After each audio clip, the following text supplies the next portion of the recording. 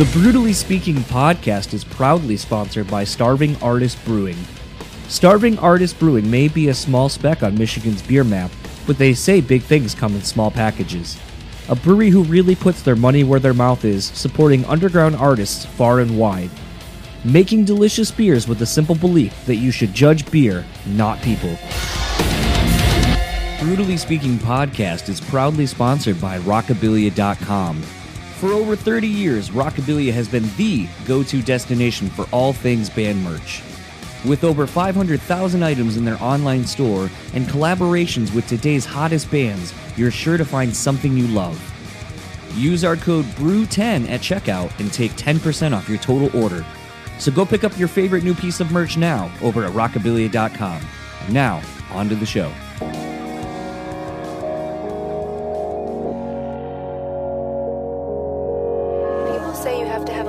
For what you're doing. This rings true because it's so hard that if you don't, any rational person would give up. It's really hard, and you have to do it over a sustained period of time. So if you don't love it, and if you're not having fun doing it, you're gonna give up.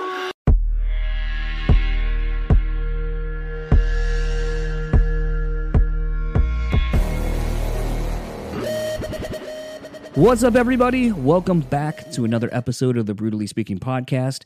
I am your host, John, and this episode's guest is the returning Danny Worsnop of Asking Alexandria. Their new album, Where Do We Go From Here, is out now. This was a really interesting conversation with Danny, and anyone who knows Danny is a fan of the band, of him, you know that he is kind of a no-bullshit person. It's probably why you either like him or why you don't. And frankly, it's something that is pretty endearing to me in a day and age where I think a lot of people say one thing and mean another. And Danny is definitely someone who says what he means, and you can either like that or not. And I definitely know that there's some things in here that I think will definitely catch some people off guard. Probably, I can probably already see the headline, honestly, coming from this episode. But I don't disagree with the sentiment that he said. I think it's a very adult way of looking at things and understanding how your brand and your band works. And it's the unfortunate thing that I don't think a lot of other people are willing to be as honest as Danny is in regards to where they are in today's climate. But I'll let you hear all of that. You know what? Fuck it. Let's just get right into it, because I have a feeling that's why you want to hear this now after I just teased that. So let's get into my conversation with Danny Worsnop, and I'll talk to you on the other side of it.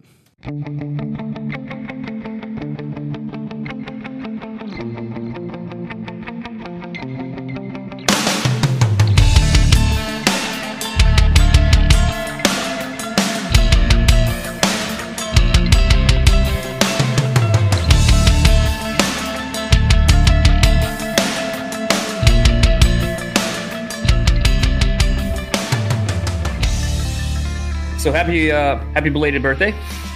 Thank you very much.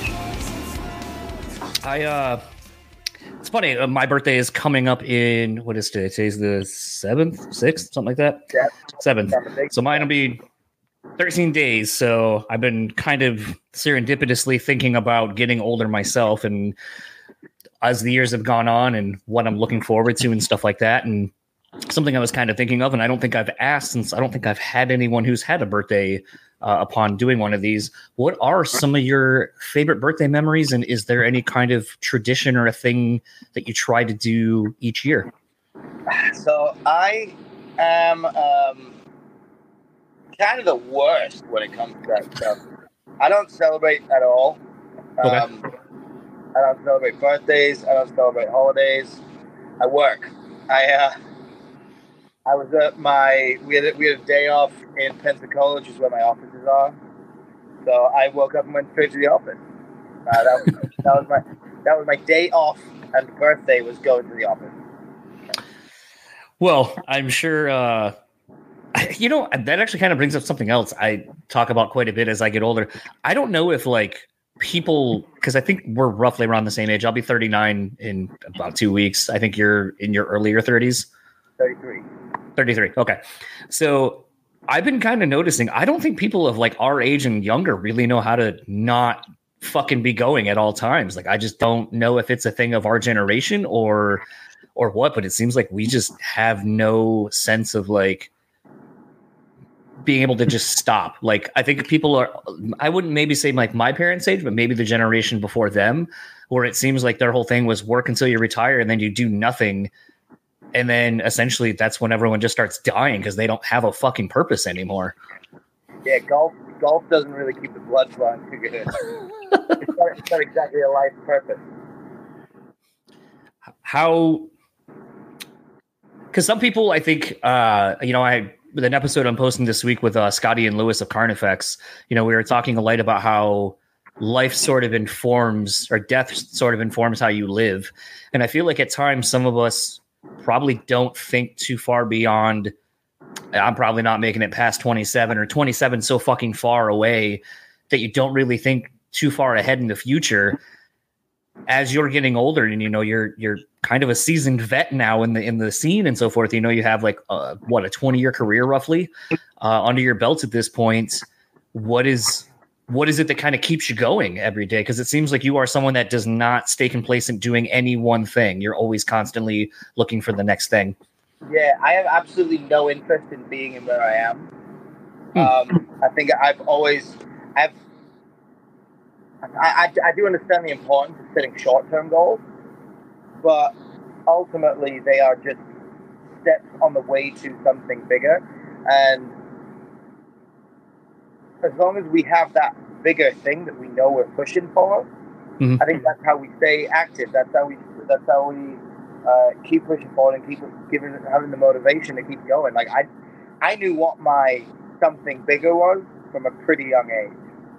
So while I didn't quite know how to execute it, and I did kind of get lost in the moment for kind of those first 10 years of my career, I had something of an epiphany, or perhaps a rude awakening, where I lost everything, and I became very aware of how far from my goal I was. And that's when everything changed. And to quote the great Grant Cardone, success is duty. So you got to kind of keep those big picture and long-term goals in sight, not get lost on the short term. If something short-term doesn't work out, it doesn't matter. You just find a different door to get through. That's where it comes from for me, is I want more. And I know where I want to be in terms of success and in terms of stability. And I know that I have to work a lot to get there. I mean, I'm very fortunate that all the things that I do, I enjoy. And I'm always trying to add more for that reason. Because I enjoy doing it, and it's all converging together to hopefully one end game. What's kind of interesting about that, as you're kind of saying you're maybe not the best at setting shorter term goals, is it makes me wonder, are you the type of person that it's harder for you to just stay on the path of the one thing? Because sometimes I think when you have like a big goal, as opposed to making little steps to get there, and where you can kind of keep track of your progress and kind of the accountability factor of that, I feel like if you're just like, I want to get there, how do you get there? I don't know, but I'm going to get there. Like, I feel like there's a little bit of a journey there. That's the purpose of the short-term goals, but you can't be married to them too much.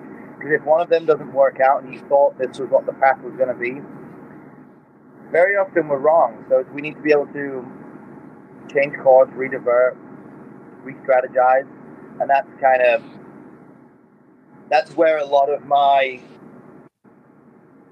diversity in what I do comes from, because I can't get to my end goal with one thing. So I have to bring a bunch of things together. But I knew that in the first place. I didn't necessarily know what all the things were, and there isn't a right answer to it. I mean, ultimately, there's a lot of businesses you can build to reach a level of success. It doesn't have to be one particular one. But I knew that I needed to to do more than one thing. I knew music wasn't going to get me there because it's not feasible now. I mean, it wasn't really feasible then. If you think back on even back when musicians were making obscene amounts of money for not really the craziest careers, like the ones who actually have money going on, they were reinvesting that elsewhere. Well, I think that's something that's kind of interesting about the music business now when I look at it from being just even this. Like, I've talked quite a bit on this show about pivot points in your life where you realize maybe something's not working the way you want it to. And instead of completely just abandoning all the hard work you put into something, finding a way to pivot and then move forward. And I feel like it's funny because, like, for me, I tried doing the band thing. That wasn't for me. I tried booking shows. I got tired of egos, and that whole side of things got ruined for me. So now, like, even going to shows has kind of been completely ruined. And then it's like, I started writing about shows, and then I started doing this. And this has been one of the few things in my life I've done where I see a direct correlation to the work I put into it, to the success and the things I've been able to achieve. But it took a little bit of everything I did along the way to kind of get me here. And it's a thing where I don't think a lot of people understand that sometimes those moments where you kind of hit a wall, it's not well, fuck it, I guess this is done. It's like, no, keep searching, find that door, and just kind of pivot and go look for something else that allows you to continue on your journey. Failure, I don't think is a thing. We fail when we stop, and something not working isn't necessarily a failure. It's exactly how you were saying, where that could just be an avenue to a different direction. You just attacked it the wrong way or in the wrong direction, and you've got to look for where that pivot point is. So that's very important. I think as much as I fucking hate that I still retain this, but there's so much truth to it. My time working the front end as a manager at Sam's Club, their whole motto used to be, it's not a failure, it's an area of opportunity for a learning experience. And it's one of those things that, like, I used to hate that. Like, when they would say, it's like, no, it's not a failure.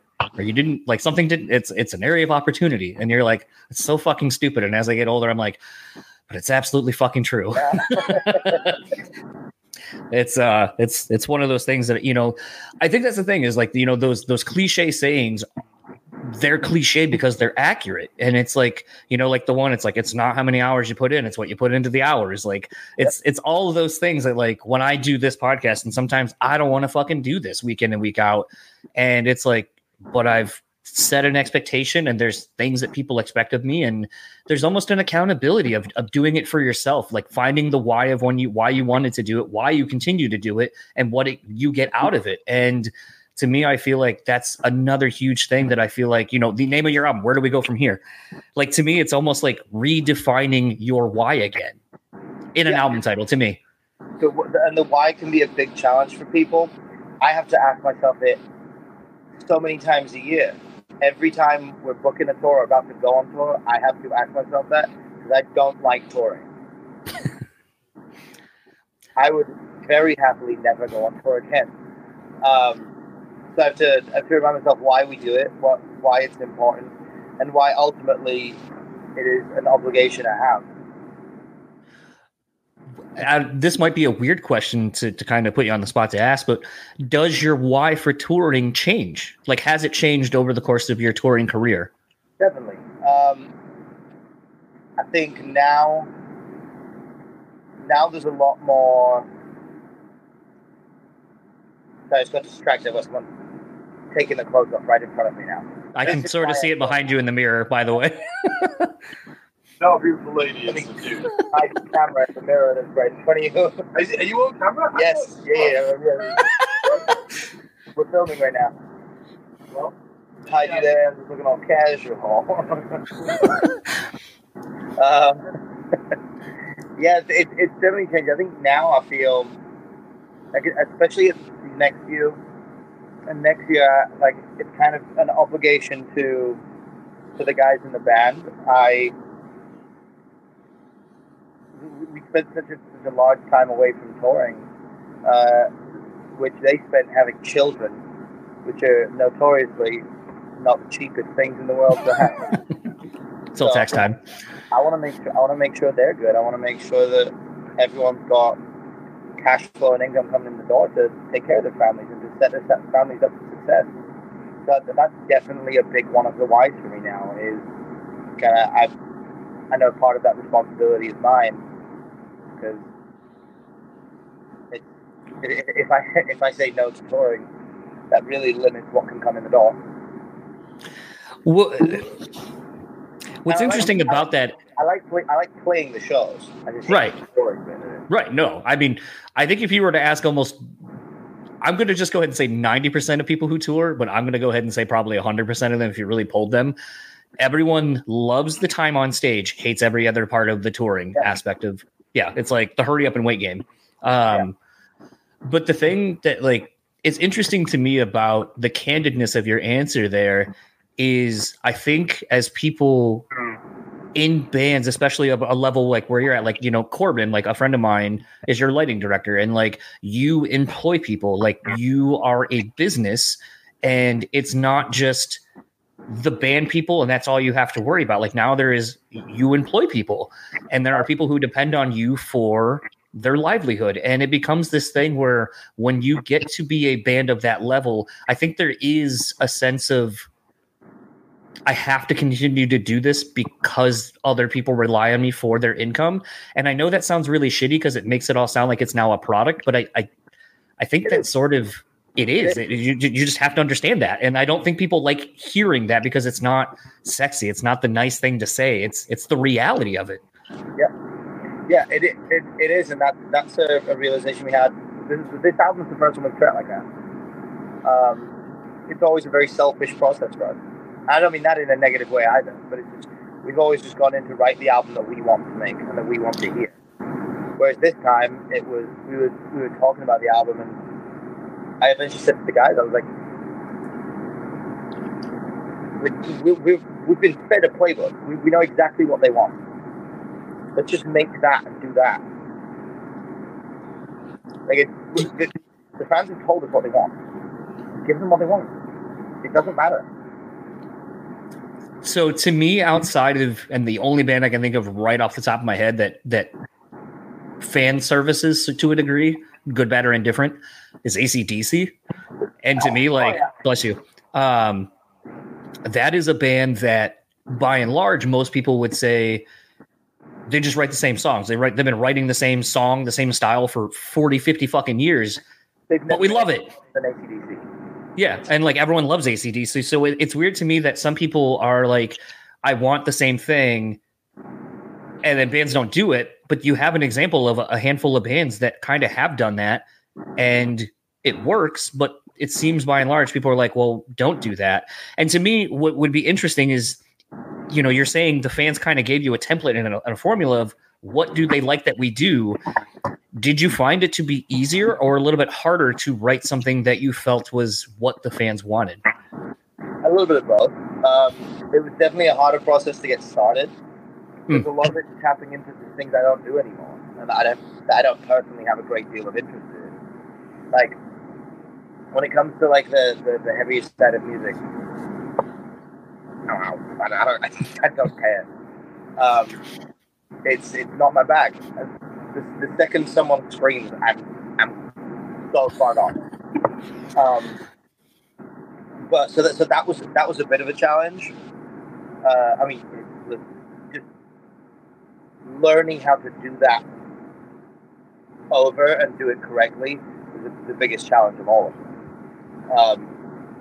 Thankfully, the wonderful David Benitez still has not learned how to pronounce his name. I've seen him in 2 days. I'll ask.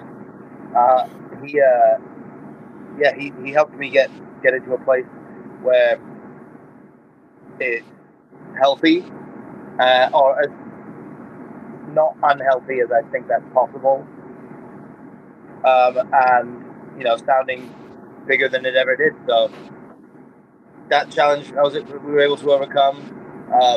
My friend Paul Bartolome, he helped with some of the writing. Contextually to make sure that everything felt right and felt appropriate. So that was a new part of the experience, leaning on other people a little bit. But again, it's just not appropriate. It's what needed to be done to produce the correct album.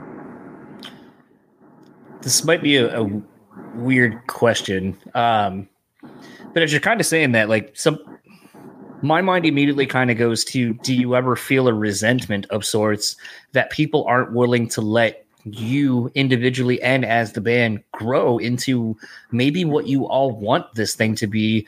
Or adversely, because you and I had talked previously when you were doing your solo album, and, you know, I had kind of said, I was like, there seems to be just the approach of everything you're doing around this release. It seems like you're happier than I've seen you do an album in a while, mainly Asking Alexandria stuff. And to me, it would be a thing where I would hope that if a fan is really a fan of you and your creative output, that they too would see that and be like, well, I want to grow with this band. I want them to keep evolving and doing something. They can still do those old things because, as the old cliche is, those albums exist. If you want to hear me do that, I already fucking did it. Go listen to it. I can still play those songs for you too live. But as an artist, I'm not the same person I was when I was 18 to 22. I'm this person, and this is what excites me, and follow me on the journey. Yeah, I definitely find myself in little pockets of resentment about it, but ultimately, this is the same way I explained it to the guys when we were doing it. Because James, our president, half-naked president, he was the first one on the call. He was like, well, I want you to love the album as well. And I was like, I'll never buy this album. I already get it for free. And I'm not saying I'll make it album I hate, but I want to put the fans first on it. And ultimately, that's what, 3 weeks out of my year that I've spent doing that. I can spend the other 49 weeks making whatever the fuck I want. If that's what Alexandria is to people, then, you know, that's fine. I am still going to be releasing. I'm going to be releasing more Danny Worsnop music more than I ever have before. I'm going to put out 24 songs next year. So it isn't much of a concern to me. Now, I don't want people to hear that and then think, oh, Danny's literally just doing whatever the fuck and he hates it just to make money. Sure, money is part of it. It's our job. Right? People's mouths to feed. But ultimately, if I felt completely disconnected to what we were doing, I wouldn't do it. Right. But I do understand that I am the first point of sacrifice for it. Where it's, yeah, I wish I could spend my life behind a piano or start doing that stuff. But people want something else from me as well. I think, and this is something I've said on the show quite a bit, because like I said, as I get older, a lot of the people I have on the show, like yourself, have been doing this since essentially teenage years, you know, basically before you're, you know, out of high school, out of whatever, still kind of developing who you're going to become as a person. But now you're thrust into this industry that kind of loves what you do and wanted you. And then the thing that they loved you for now becomes a commodity and a product that they expect from you to then sell. And you're in this weird thing where I can never imagine what it's like to live like that so young, because it's not a normal way to grow up, especially when you're still figuring out who you are. But then the other thing I wonder what it does to people is, I feel like it makes you not, this sounds so stupid to say it like this, it makes you not adept to the everyday world, because you deal in kind of absolutes, and that's not essentially how a lot of people are. So when you, like, at what you're saying throughout this whole conversation, to me, I love it because it's honest, and it's the conversations I have with people on here and behind closed doors, sitting in the back room of a bus, where it's like, these are the real things that people fucking say and think and do. But most people aren't willing to say it because it, like I said earlier, It doesn't sound nice. Yeah, I think it's been a very recent shift for me in where I just stopped caring about trying to sound nice. Because regardless of what I said, people found a way to be upset at me about it. Absolutely. And it's funny, and this hopefully is something of a learning point for people listening, where it's like the response to me just being upfront about it has been overwhelmingly positive. Well, people being like, "Oh, how'd you respect that?" See, ironically, a lot of the stuff we were doing, we were getting called like sellout, go-to, accusation, and we were doing the dictionary definition of selling, the dictionary definition opposite of selling out. We were just doing whatever we wanted to do, regardless of what anyone else wanted from us. Right. There could be an argument for we're selling out now. It's like, no, I'm just giving them what they want, and I'm disregarding what like my ideal album would be, because this album isn't for me ultimately. But on the flip side, they're like, see, now you're back to your roots. And I was like, bitch, my roots was like Bryan Adams. What are you talking about? It's so funny. Like, I feel like for me, I have gotten shit for being a predominantly metal hardcore podcast. And, something I'll talk about, like, right as you clicked on, I was listening to the D'Angelo Voodoo record, one of my favorite records of all time. And like, I'm wearing a Doja Cat shirt, and like, Bryan Adams, like, there was probably a span of a month where I was just listening to Waking Up the Neighbors going, this album still sounds fucking incredible. Yeah. Like, Mutt Lange produced the shit out of this fucking thing, and it still sounds relevant. And there's things like that where people are like, I don't even think you fuck with hardcore and metal, really. And I'm like, I do, but I also really like other things. And it's okay to like those other things because they satiate something else in me that I want. Now, I recently had a revelation going to a hardcore show, and I was like, I don't get this release from physically going to a show.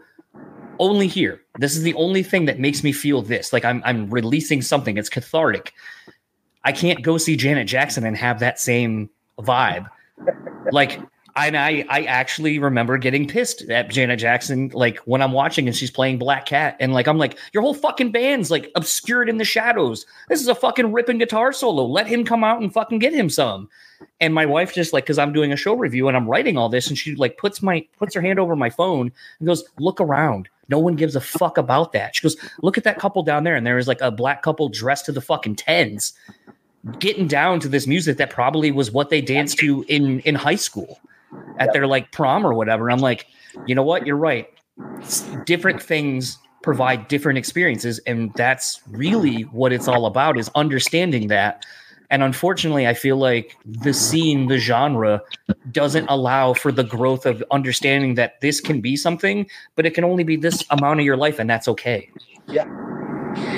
I think hopefully it's something that people outgrow, because it didn't used to be the case. I mean, back in kind of before the early 2000s, it didn't exist. People had such broad music tastes. It probably started a little bit in the 80s, and I had this theory a while back, and I kind of started putting it together live during an interview, and I've kind of had the opportunity to think about it a little deeper and close in on what I think it is. But I remember in the 80s, obviously prior to the 80s, like, rock and roll was the biggest. That was the genre that beat everything. And there were all these people who loved rock and roll and loved heavy metal, and then out of nowhere, rap shows up. And just almost overnight, just takes over, and then it starts creeping into the rock and metal. And the people who, they were kind of outcasts, but the thing they liked was the biggest thing, and it made them feel a little more included. Now that's being taken away from them. Like, the thing they had is now being taken away. I think the younger generations now, while they haven't experienced that exactly, it might just be something that was passed down a little bit within the attitude, where it's like, this thing that they love needs to be protected. Mm-hmm. And you can't pay to give the attention anywhere else, because it will go, otherwise it will go away. Like people feel like they're having to keep it alive, not realizing like you can like everything. It's not going anywhere. I would almost, because interestingly, I've kind of been wondering sort of two parts to your own thinking about this. I've gone in two directions. One, I wonder if because how deep I'm into pop and like R&B and hip hop and stuff like that, where you see more inclusivity of artists working with each other because they realize by putting each other on and the cosign, it's going to benefit everybody. Yeah. And you don't see that in rock and metal as much. And my thought is it the ego of the performers? Is it the labels going or management going, you can't do that because then you're going to put this band on and then they're going to come and maybe take the money that you have because the pie for you is only this big. So any more hands getting into it and it's going to take away your money. And I wonder if it's more of that which has caused its own downfall or if it's literally. And the other thing I've been wondering and thinking about is, that sort of era you're talking about that, the 70s and really 80s, like when you throw on something like Journey Faithfully or like old Elton John or like Rod Stewart and stuff like that. I remember being at a Rod Stewart concert, and when you actually start seeing a lot of these more legacy acts like a Rod Stewart, Train and stuff like that, and even hip hop, I'm noticing this. They don't just play their own shit. They play songs that everyone fucking knows and has a great time listening to. Like we went and saw Snoop Dogg. Snoop Dogg plays like Tupac shit and like a whole bunch of other things. And it makes me realize that they're in it to just have fun. And I also just wonder what makes that era so timeless, and why do people, regardless of how much decades have gone by, why do we all come back to that? And why isn't there anything that has, other than Foo Fighters is really the only band I can think of, what is the next multi-generational band that will stand the test of time? And I don't know. I know those are two opposite ends of the same kind of conversation, but that's where my mind keeps going with it. Yeah. The first thought you had from the inside, or at least from our inside, that hasn't been a thing. I think it's more. I know early on there was definitely kind of a stigma against it. Like it was a little bit taboo, and it was something that was done very rarely, and it was very sacred. Whereas now I want to work with everybody. We had this great singer, Royal Lynn, come up the other night.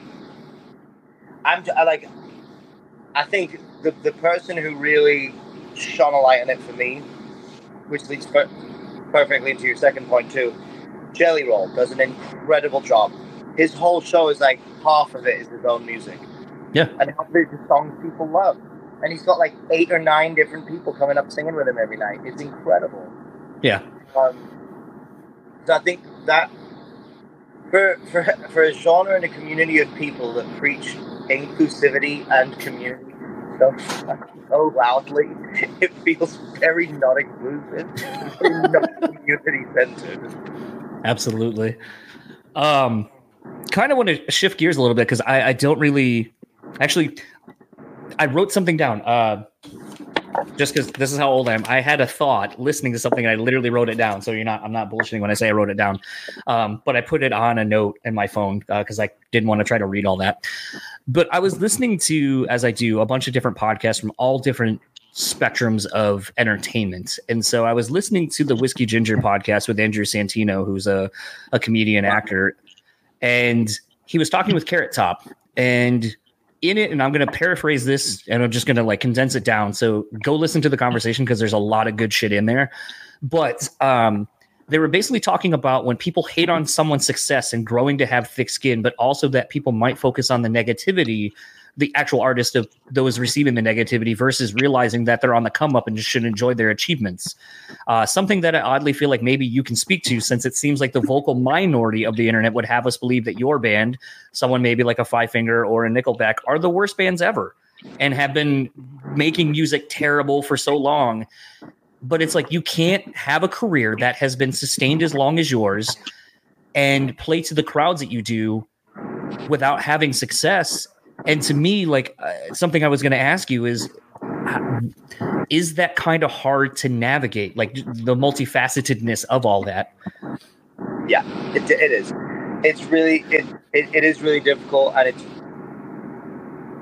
it's incredibly easy and incredibly tempting to lose yourself in those comments and those naysay negative thought processes.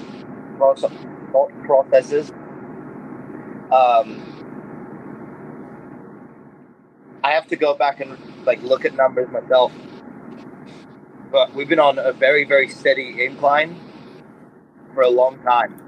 Yeah. We haven't had a dip. Touring wise, we did because we weren't touring, and that's to be expected. And that's, that was a little bit of a rude awakening for us a couple years ago. I was like, oh, we need to rebuild here because we've just been away for too long. We've been away. We kind of earned a reputation for being untrustworthy because, the first one's very much not our fault. Everyone in the world started coughing. So that's why we got cancelled. But our tour back, I got laryngitis a weekend and we had to cancel. We just cancelled some festivals, and then there was some other shit going on behind the scenes that it's not my place to say. We cancelled some more things. And then we did Europe, and James broke his foot and we cancelled that. So we have rebuilding to do, both in just people's faith in the show and people's trust in us to actually show up.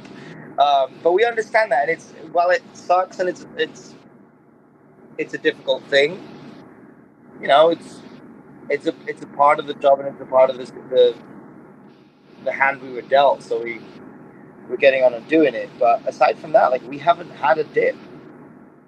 And if you choose to believe the comment section on YouTube or Instagram, which, as I always say, is where good people go to die, we fell off years ago.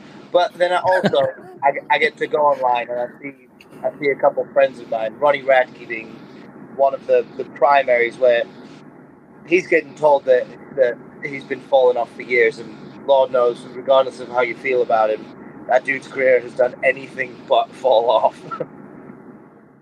He's lived up to his band name.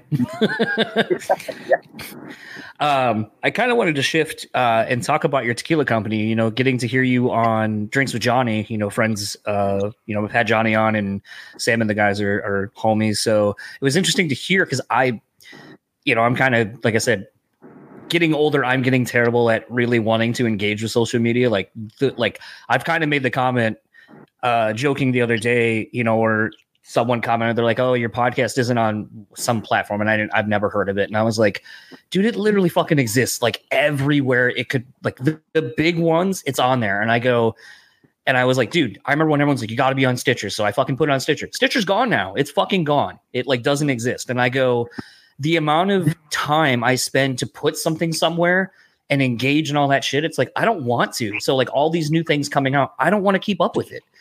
And so all that really is to say that potentially your tequila company might have been a thing you've announced and been doing for a while.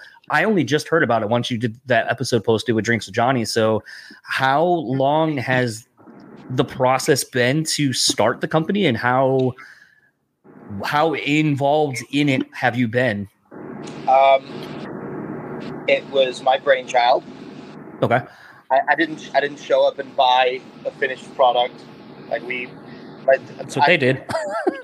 I came up with it a few years ago, and then it was just an idea I was throwing around, and Reggie was sat with a good friend of mine, now business partner, and we were just drinking, and he was like, "Let's just do it." And I was like, "Well, I did look into it, Corey. It's a great deal of money, and a lot of time, and a lot of industry stuff that we don't know about because we've never been in that industry on that side of a bar." And he was like, "We'll figure it out." He's like, we've both started companies and done things that we know nothing about and had success in it. So fuck it, let's just try. And that was, I'd say, about 18 months ago-ish.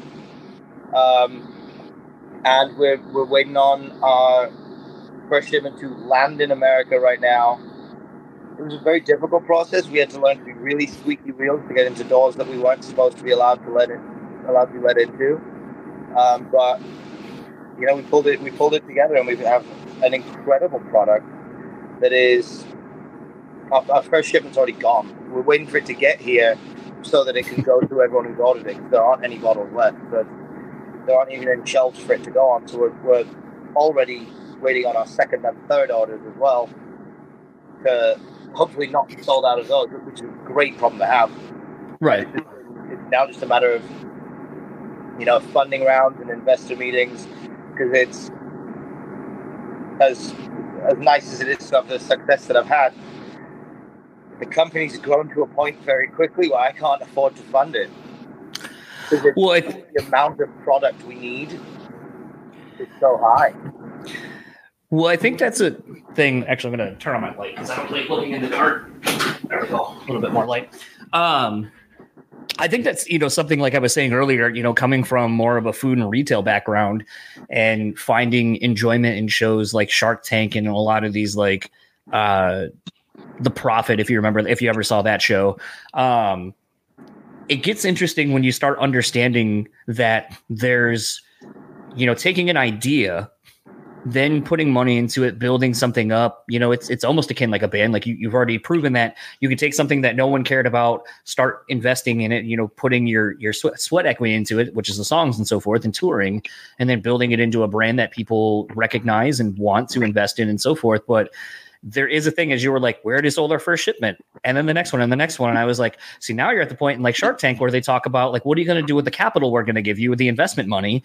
And it's like, well, I need to grow because we're at a point now where I can't keep up with everything. And either it's going to cause me to go under because I can't get the product out in time for the people who've already spent the money, or like there's just the scale of growth. And to me, what gets interesting when you start getting into the booze space, because, here in Grand Rapids, Michigan, I've been fortunate to work with work for a brewery company here, and they also do spirits. And it's a thing where kind of learning that side of stuff and learning how distribution deals work and, how you can't sell to certain areas, or like, with tequila, like you made the joke on Drinks with Johnny. You can't make it here in the States. As the beer company I work for, they made a tequila and then got hit with a cease and desist because you can't sell tequila here in the States. So it becomes this thing where now all of a sudden, if you didn't know that, you're like, well, shit, how do I find something out of the country? Now that's going to cost money to import it, plus all the tariffs and all that shit. Like now you're just eating more money that you probably didn't even pre-plan on if you didn't know those things. And I think that's the interesting thing about this to me, like, because you didn't necessarily really talk about the tequila that much, is learning all of that. To me, I think that's the interesting part of starting a business for somebody, is the growth and all the trials and tribulations along the way. Yeah, we were having our bottles made in China. That ended up getting all screwed up. So we had to, source glass. I hadn't even, like, that was it wasn't, I mean, it seems obvious, but it wasn't even on my radar in the beginning that Can I cut you off for a second and ask, can I ask the question, since you're talking about the glass, how long did it take just for the concept of the bottle? That was relatively quick.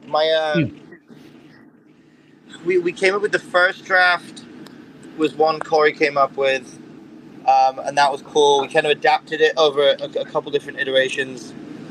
And then we settled on one that didn't take very long for us to change before someone pointed out, they said, the top of that looks like a butt plug. I said, well, that's changing, man. And then I was watching The Great Gatsby. Original or the remake? The remake. Okay. And I love Art Deco stuff. And I was watching it because I was redoing my house at the time, and I wanted it to just be super Art Deco-y. And obviously, I mean, that's the design era of that movie. So I was watching it for a lot of ideas. And, I mean, there's that very geometric logo. I was like, I sent him that, and I was like, this should be what our bottle feels like. And it was about a day later, he sent me the first mock-up of the bottle we ordered from China, which was the final bottle until recently. And then they messed up all that order, and then they were like, yeah, we can get them to you in 2 years. And I was like, I can't just pay to keep a company afloat for 2 years that doesn't have any product, hoping that these bottles arrive and they're correct. So then we had to source glass, redesign. We eventually found a French company who have a factory a couple miles from our distillery and our farm in Mexico. So that kind of, it came together conveniently, because now they can just go on the back of a pickup truck and get taken to the factory instead of being shipped across the world, where more stuff can go wrong, and another customs agent can stop them.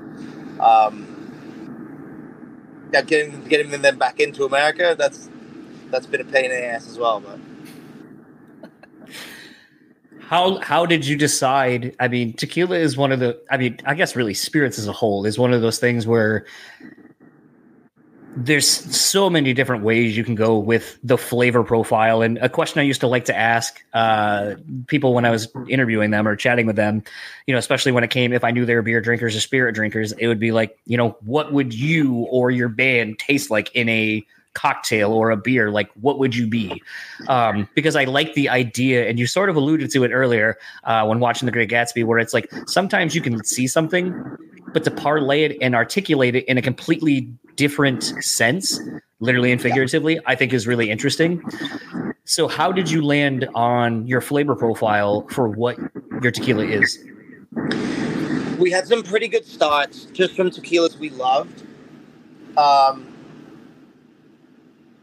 The original recipe Casamigos was great, the Reposado.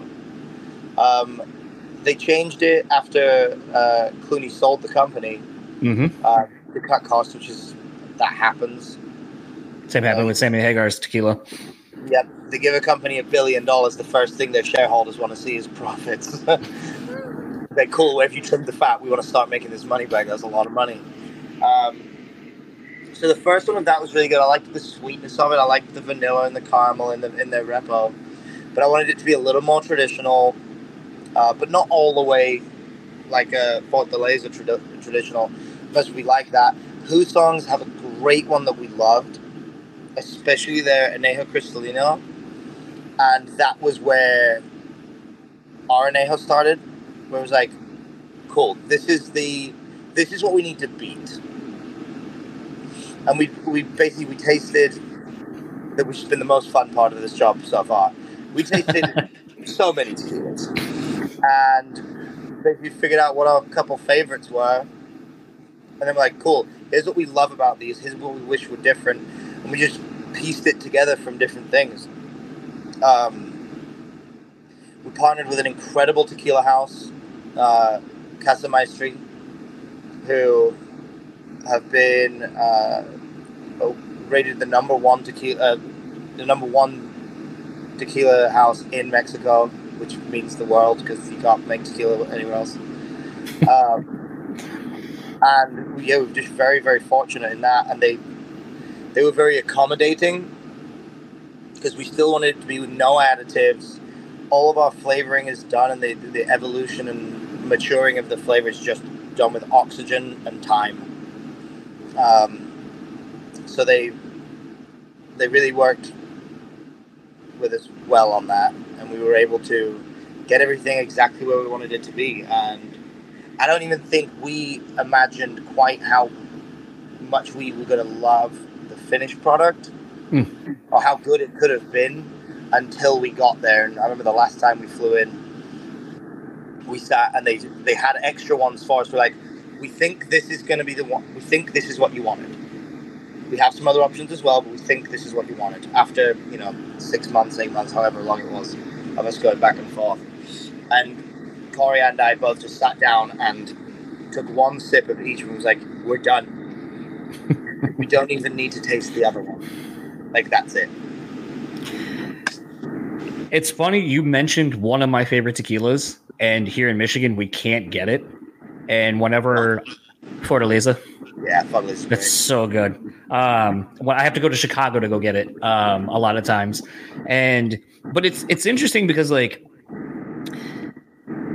I love when you go through the process of trying something, like, as I'm drinking a tequila right here. I like, one of my favorite things is always going new places and trying something I've never seen before. Like the first time going to Los Angeles, and we stayed at a pretty nice hotel that had a really swanky bar in it.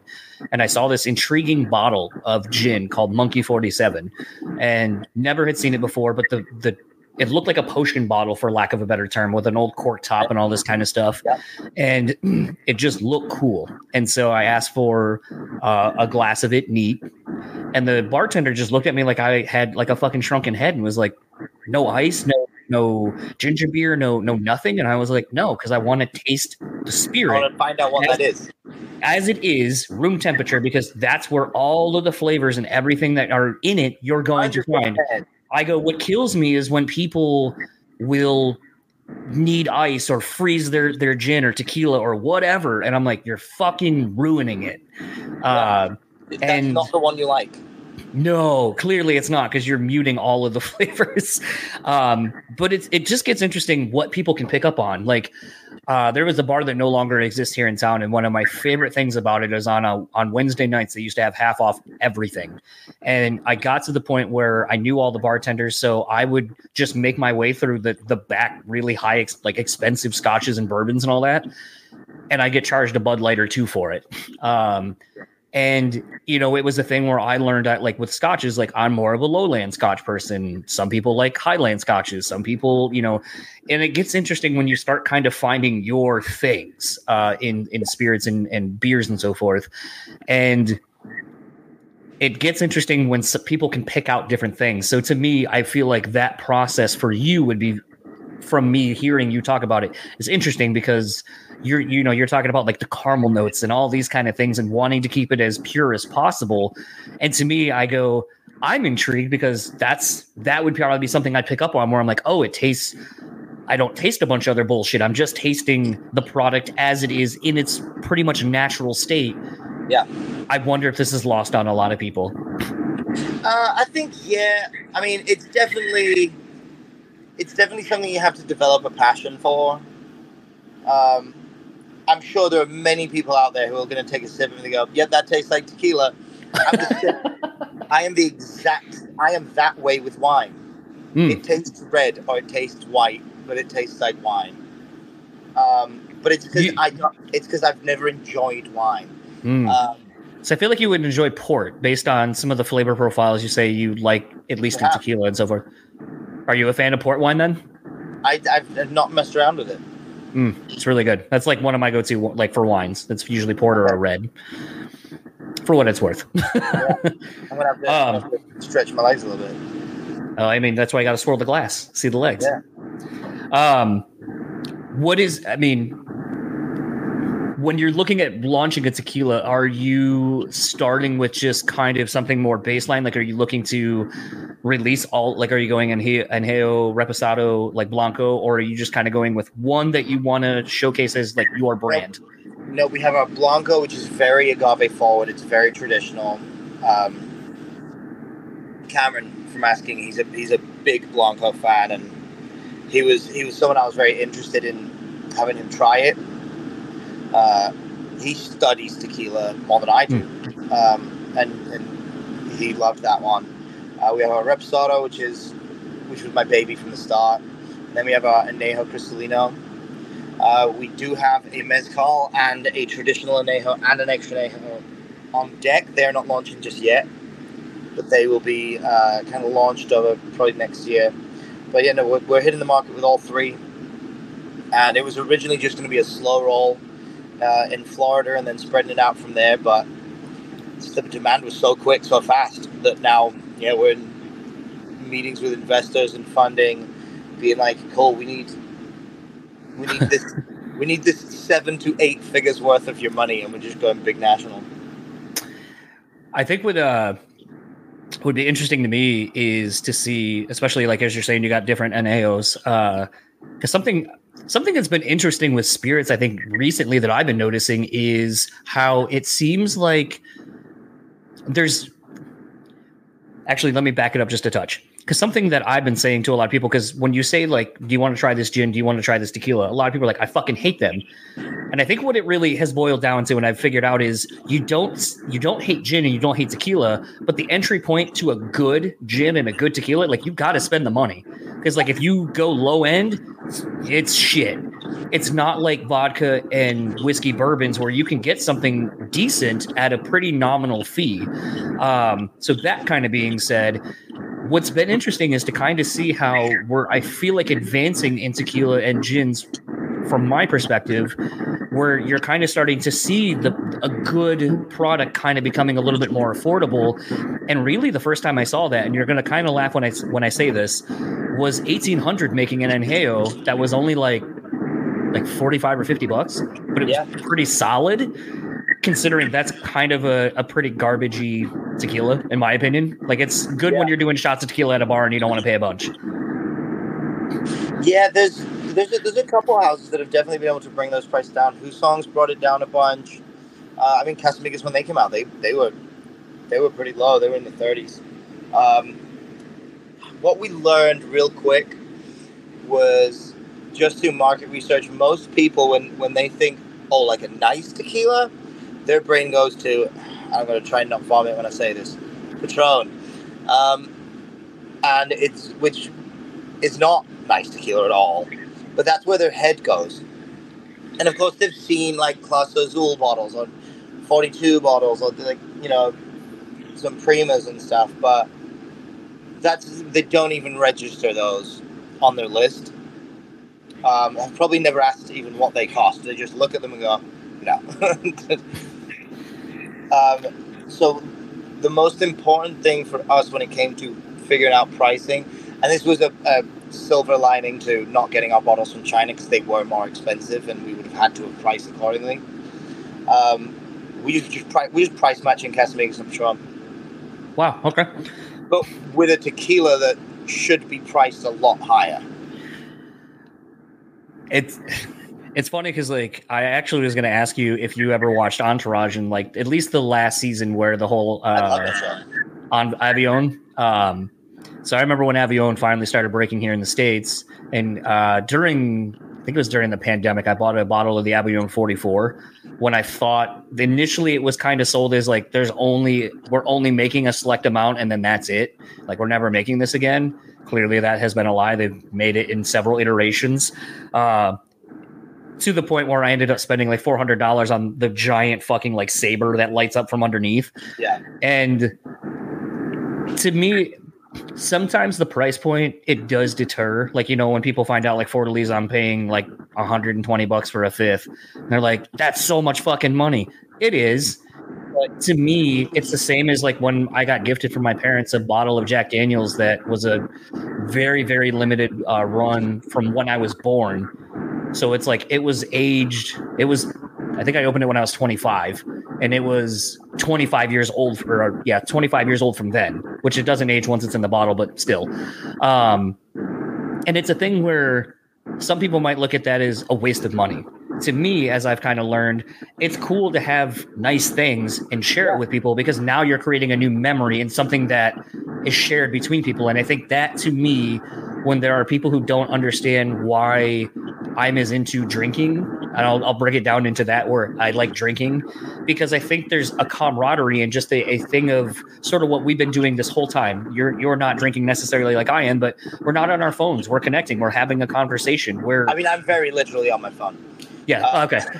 But it's a thing where, to me, that's one of the joys of why I enjoy having good things and having good spirits and drinking with people, because it takes it back to before all the distractions of human interaction. Yeah, definitely. I mean, I obviously have a lot of skin in the game when it does come to drinking and liquor, but I do think it is. And I'll be the first person to tell people, if someone just genuinely just isn't into tequila, especially if they're not into my tequila, they shouldn't be fucking spending that much money on it anyway, because they're not into it.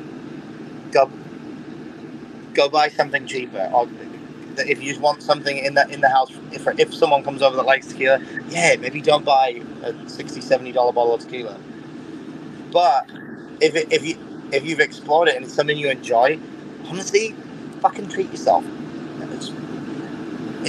But spend a little bit more money and actually enjoy it, or spend less money and do the drunk bit. That's cool, that's fun, but really not enjoy the process. I would rather spend a little bit more and enjoy getting there.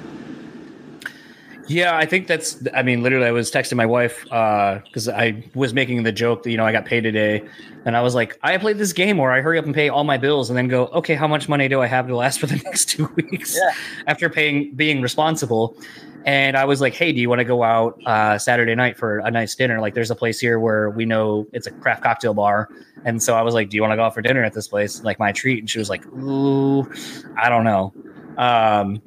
And to me, like, there are people who would see the bill we'll end up getting, and, you know, half of it, a good $100 of it is just craft cocktails. And people be like, the fuck would you spend that much on drinks? And it's like, because they're delicious. And they're like, it's an art form, honestly. And it's the experience.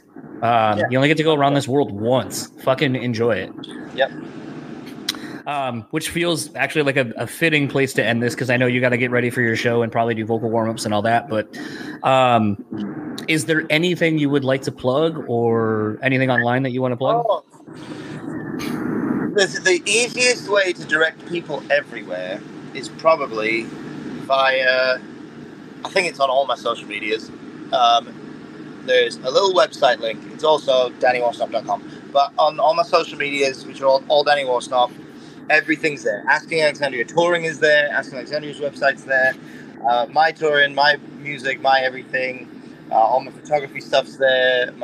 Fuck, I forgot to talk to you about that. I wanted to talk about that, but I forgot. Well, we've got an excuse to do it again then. I believe we're coming through Grand Rapids in a few weeks. Not Grand Rapids. You're coming to Fort Wayne. Oh, Fort Wayne, that's right. And you're in Detroit. Yeah, you're right. Yeah. On my birthday. The 20th, yes, that's right. Yep. Yeah, that's all up there. And all the links to Assassinato. And we have a salsa company too, Nectar. That's up there as well.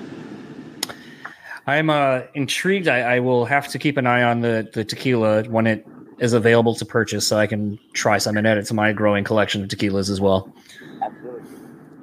Well, enjoy the rest of your day. Thank you so much for taking the time. Enjoy your tour. And I know I was planning on coming out to see you guys on my birthday and hang out with Corbin. I think the plan tentatively now with my wife and I is to come see you guys in Fort Wayne. So if you happen to have some of the tequila, maybe I can enjoy a sip of it and try it finally. You got it. Definitely. Enjoy your night. All right, later. So that was my conversation with Danny Worsnop. Once again, want to thank him for taking the time to chat with me on a show day in the back lounge of a bus. I always love talking to the dude. I don't know if longtime fans of his enjoy our conversations. Sometimes with bands like that, that have the fandom that Asking does, sometimes I can see some people being like, you didn't ask about whatever it is. But I do feel like it was interesting to me, because I do feel like, not saying that he's not interested in this new record that the band just put out, but I think it's really interesting to think about someone who went about making a record where the whole task was to be a fan service, to make something the fans wanted versus something that they wanted, which I think ultimately is way fucking harder. I mean, Dan even said as such, it's way harder. And I guess if I would have kind of maybe been thinking a little bit more in the presence about it, I think a question I would have asked would have been like, what does that look like from a lyrical perspective? Because I can imagine if you are looking at your whole output, or looking at what fans are saying, which is, we want these parts, or we want it to sound like this record or whatever, that what inspires what? Like, do you just kind of start going, okay, it needs to be this kind of a melody, like these songs, the guitars need to do this, and it needs to do these parts, and therefore it's almost more paint by numbers from a lyrical perspective? Was it less engaging to kind of write from that perspective? Because I don't know. I don't. There's more questions I have now, because when I go back and listen to the record, I'm just like, like those are the things now I'm wondering and thinking about, is like, how was the lyric writing process for you? Because if you're being handed a piece of music and you're kind of writing to it, and you're trying to do something that you know the fans want, does that steer you in a different direction than where you actually would want to go with a vocal melody or a song idea or whatever? And honestly, for me, it doesn't really take away from the record itself.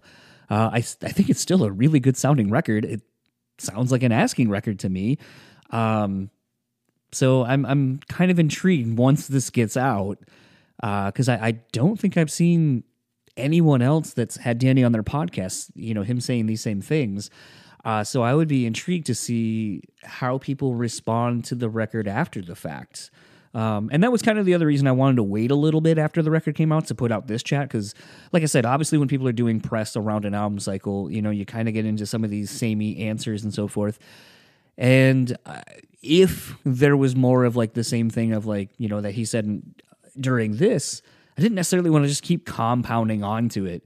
But if he didn't, then maybe it would allow the person or people after a few weeks of listening to this record to maybe take it in a different way. And that's something I've talked about quite a bit on this show, is taking in albums and music in different ways. So like obviously track listing and so forth are very important, but sometimes it's interesting to hit shuffle on a record that you know or that you're getting into, and maybe a song that you're not into now suddenly gets married next to a song you do like. And suddenly now you're like, I kind of fuck with that song a little bit more. And it just is interesting to take in art in so many different ways because of what it can and hopefully show you if you're willing to take the journey. So I would be interested to see if anyone feels differently about this record after hearing this conversation, solely from the when I listen to it now, it makes me feel this way. Going to start wrapping up this episode, though.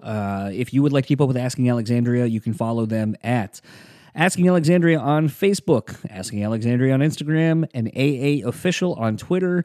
On all of their social medias, there is a link tree which literally has everything you could want or know or deal with the band.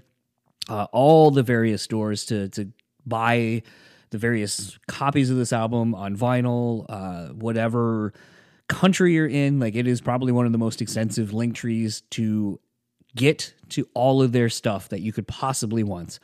I thought about just including the link tree in here, but honestly, if you're going to go check those out, just literally click it. You will have access to whatever at that point. If you would like to keep up with Danny, you can find him on Instagram at Danny Worsnop and Twitter at Danny Worsnop as well. If you would like to keep up with the podcast, you can find us simple enough at Brew Speak Pod on all your major social media networks. We don't have Threads. We're not on TikTok. We're not on, I'm sure there's some other stuff. Basically, if it's not like Facebook, Instagram, Twitter, or X, whatever the fuck you call it now, I'm not going to start engaging in new forms of social media. Just is what it is, man. I'm old and I don't want to. Or you can email me at brutallyspeaking@gmail.com if you have any guest suggestions, comments, or anything like that. All greatly appreciated. If you would like to rate, review, subscribe wherever you're listening to this podcast on, that is also appreciated. I've been seeing overseas, oddly. I've been doing very well in like Russia, in Malta, and a handful of other countries.